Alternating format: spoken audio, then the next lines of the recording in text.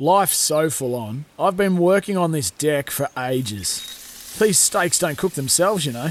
Life's good with a Trex deck. Composite decking made from 95% recycled materials that won't rot, stain or fade. Trex, the world's #1 decking brand.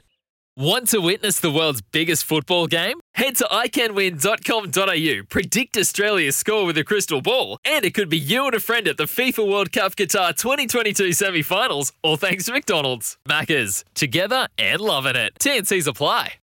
I can tell you from a golf point of view, and we're talking golf right here and now, that Scotty Scheffler's just made a clutch up and down on the par 3 12th, whereas Cameron Smith is about to make a triple bogey 6, which is the end of him. That's the end of Cameron Smith's brave fight this time around, which leaves the only challenger really left to be McIlroy, who is at 6 under, 4 shots behind, and he's got 2 holes to play. So that's the latest from the Masters. But to get an overall perspective on what's been another fascinating major tournament at one of the most famous courses in the world is Jay Carter. Now, Jay joins us this morning. He's New Zealand's national golf coach. Jay, thanks for your time. No worries. Thanks for having me on.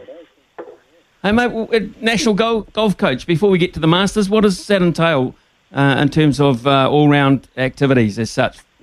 So I guess supporting our national players, men, women, girls and boys, and then also obviously that means travelling around and playing tournaments when there's no COVID. And then also trying to support the districts where we can, supporting their aspiring players through whatever means that is, statistics or coaching or anything. So, yeah, pretty broad role. Well, a lot of these players, young players you're talking about in particular, will have opportunities now that COVID, of course, is diminishing. We cross our fingers with that around the place. But they get a lot of inspiration from what they see on television, and what they see on television at the moment, of course, is the Masters, which is probably, Jay, day in, day out, our favourite tournament to watch, because it's a golf course that we feel, I think, at home that we know pretty well.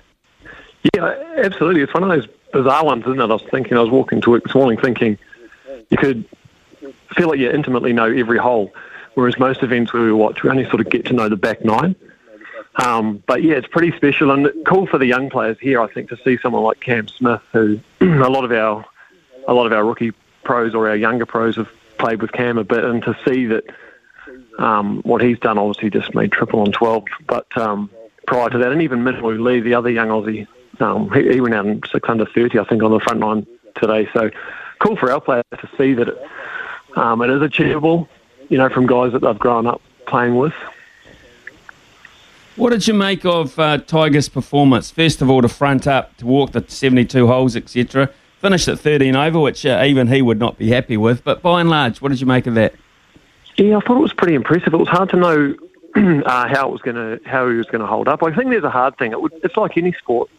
You know, you can, as you would well know, you can have as many net sessions as you like, but there's nothing like playing out in the middle, and rugby trainings as you like, but there's nothing like the game. And I think golf's no different. So he has had no tournament golf leading up. And there's just the subtleties, I think, that go with playing tournament golf and some of that stuff. So I think it's pretty impressive. And notwithstanding, the golf course is so hilly, it's so undulating. It's a hell of a walk. So forgetting the stress that his swing would put on his body, just the walk on top of that would have made it even harder. So I thought it was pretty impressive, really, and cool to see him back. Well, and everyone wants to see him back. I noticed that it's quite a long walk from the 18th up to the clubhouse, and it looked a bit. He had a big smile on his face, but you could tell he was in a little bit of discomfort. And I just wonder how much golf he might play, Jay, this year. I mean, just the majors maybe, or 1 or 2 in between. Yeah, you'd have to think it'll be pretty limited. I do think you need those in-between events just to try and sharpen the sword a little bit. It's hard to front up to these events with the best players in the world on golf courses that are set up so tough. If you haven't had some of that work leading in, this golf course is 6,900 metres, which if you've played Cape Kidnappers or Wairake or Kinloch off the back tees, they're 6,500. So it's another 400 metres longer than those championship courses. And then we think about most, like your Bridge Par and Mount Maunganui and those sort of courses that are around 6,000 metres. It's 900 metres longer than those courses. So it's a beast of a course.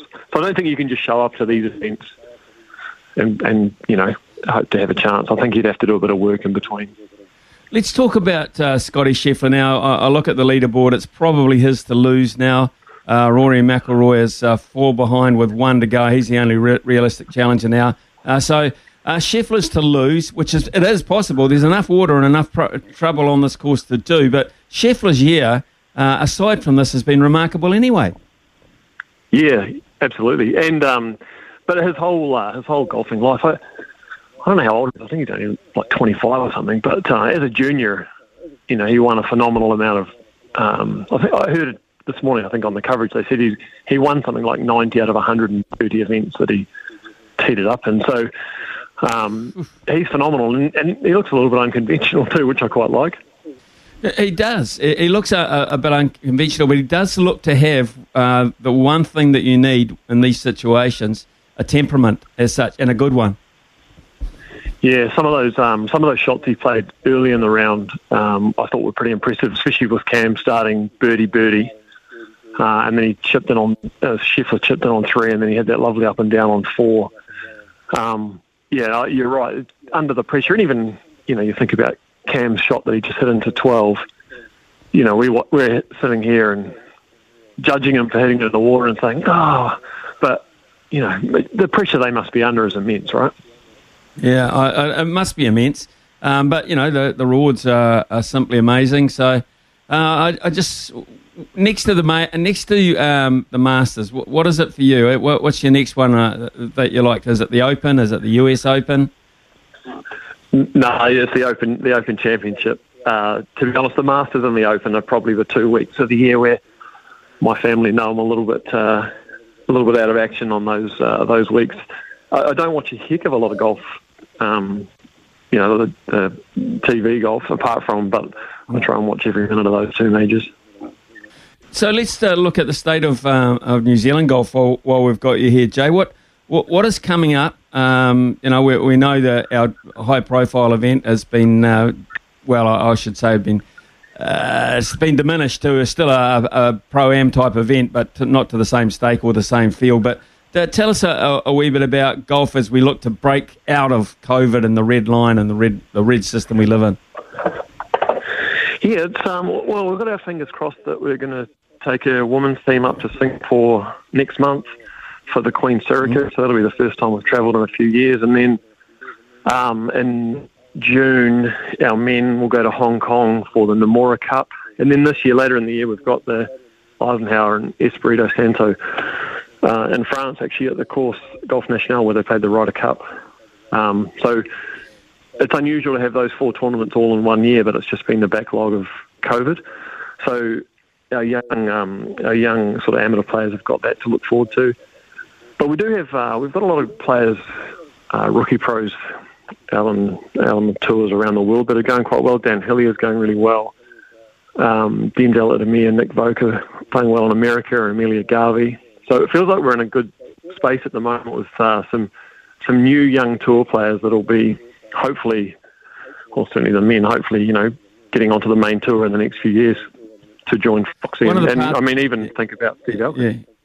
Yeah, Stephen Alker, how much he's going to make, God knows. The way he's playing, he's just having a hell of a time. But one of the traditional pathways into the PGA or the Korn Ferry Tour, of course, is through the American college system. Do we have golfers in that system? Yeah, we do. We've got a few. It's a little bit of a traditional pathway because in America that's your only option. So they don't have tournament schedules and tournament structures like we do on this part of the world. So you see, you don't see too many Australian players going through the college system. We've got a few over there, but a lot of Foxy didn't go to college, Dan didn't go to college. It's a tough way to crack it.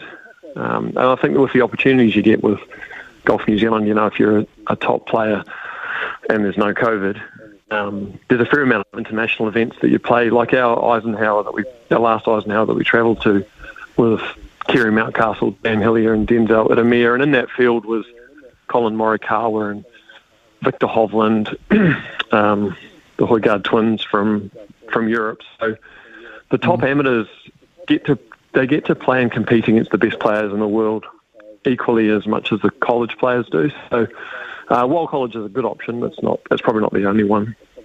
Jay, it's been good catching up with you, actually. Update on the Masters. It's good to get a little perspective on... It sounds like you know Cam Smith pretty well and maybe Sam Pinfold as caddy. So is that the case? I know Cam's team pretty well, and I've known Sam for a long time. Haven't seen Sam for years, but yeah, know them well, know his team. So I was really rooting for him this morning. I was hoping he was going to pull through. Yeah, it looks like he's I'm not saying he's in trouble on 13. They both got a hit over Rays Creek to get close to the pin. But okay. So it just seems pretty laid back sort of a dude, Cam Smith, but. Looks very disappointed with himself in the last 20 minutes or so with some of his shot play. Yeah, he is laid back, but he's also a fierce competitor. He's that lovely balance of that I think some of the best players have. He's fiercely competitive, and he's had some good performances in the Masters over the years. And it's probably the last thing he would want to hear, but it'll be one of those learning opportunities, and you see the best players bounce back from this sort of stuff and learn, and certainly I don't reckon it'll be the last time we see him up the top of the leaderboard. Well, he's already banked the Players' Championship this year, the 5th major, so he's done pretty well. I don't think he's going to get himself back into contention here. It's more Scheffler's to lose, actually, I think, from here on in. So good luck to Scott Scheffler, and thank you very much to Jay Carter for joining us this morning. Thanks for your time, mate. Too easy, anytime. Stuff for your face and body? It's men's skincare with a purpose. Top quality Aussie-made grooming and skincare to help guys look and feel great with no hassles. Plus, Stuff is helping mental health too. Find Stuff at Woolworths or visit websiteofstuff.com.